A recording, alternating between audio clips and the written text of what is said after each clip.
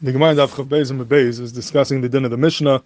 We said in the Mishnah that one is not allowed to be matbel a kli b'seich kli. You can't put one kli inside another kli and then be matbel it. And the reason for that is, according to one Dאמר, is because it's a gzeira that even though one kli inside another kli technically could be a kosher tefillah, but if the kli, the outer kli, does not have the size, its opening is not the size of כשפופרת הנוד, so it's not considered mechuber to the mikveh, and therefore the kli inside of it is not going to be considered that it had a tefillah because it wasn't connected to the mikveh. That's the reason why it can't be matfil a kli b'seich kli. Now the Gemara is discussing, the Gemara towards the middle of the Amud is discussing whether a Amaretz is neman to say that he was matfil the keli kahalacha. And the Gemara says the following chiluk. The Gemara says that that if the Amaretz says ma'olam lo hidvalti kli b'seich kli, I was makbid to never ever put one kli inside another kli when I'm matvil, then he's naman. He's naman to say that I never was matvil one kli inside another kli. But if he says hidvalti of lo hidvalti bekli shein bפיו כשפופרת הנוד, if he says yeah I was matvil kli b'seich kli, but I made sure not to be matvil in a kli where the opening is not the size of כשפופרת הנוד, where it could potentially be a problem, then he's not naman. So if he says I was never matfil kli b'seich kli, period, he's naman.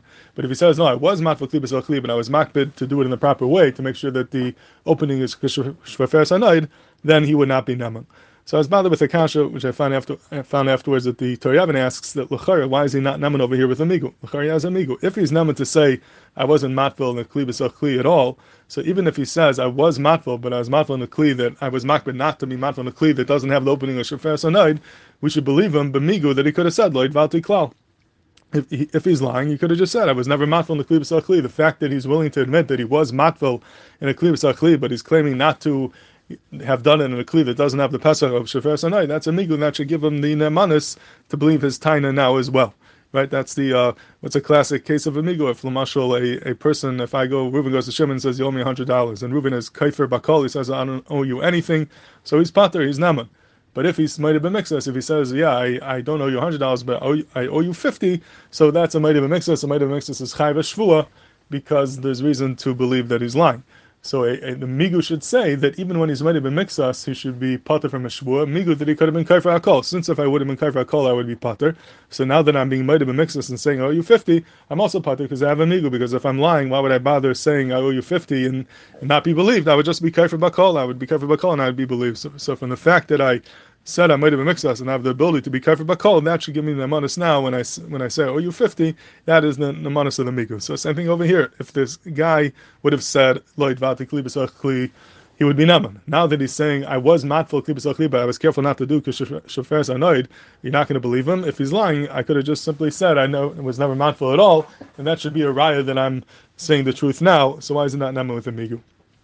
And I thought that perhaps he could answer this al pi yasaid, which is a chayr yasaid, which is pashit, that a migu only helps when we're questioning his nemanis, when we're accusing him of lying. But if we're not questioning his nemanis, if we believe him, but we're questioning his ability to make the proper decision or to have the proper yediyah, the halachas, so then the migu is not going to help you, because we could believe you from today till tomorrow that you're not lying, but at the end of the day, even though you're not lying, you might not have the information, you're not amar, you might not know the halacha, and for that reason we don't believe you. So over here, it could be the reason why he's not naman when he says, I was matfil a kli b'seich kli, but I was makbid on the shir כשפופרת הנוד. It's not that we don't believe him, it's not a question of nemanis, we believe you, but we question your yediyah, the halacha. Maybe you're not sure, you're not bucky in the shir כשפופרת הנוד, you don't know exactly what the halacha is, and you think you're makbid, but you really weren't, so we're questioning your yediyah, not your nemanis. So when he says, yeah, if he says I wasn't makbid totally not to do kli b'seich kli, so then you're neman, because there's no reason why we shouldn't believe it. We don't question nemanis. But if you're saying I did do kli b'seich kli, but I was makbid on the shir כשפופרת הנוד,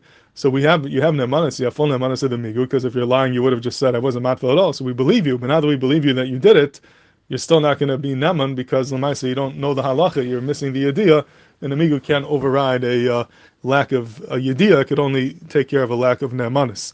And this aside is brought out very clearly by a famous question that Chaim Soloveitchik allegedly used to ask as a bechina, the entrance exam to get into yeshivas Volozhin. So there are many different questions he would ask to try to be mechad the talmidim to see if they could think out of the box a little bit.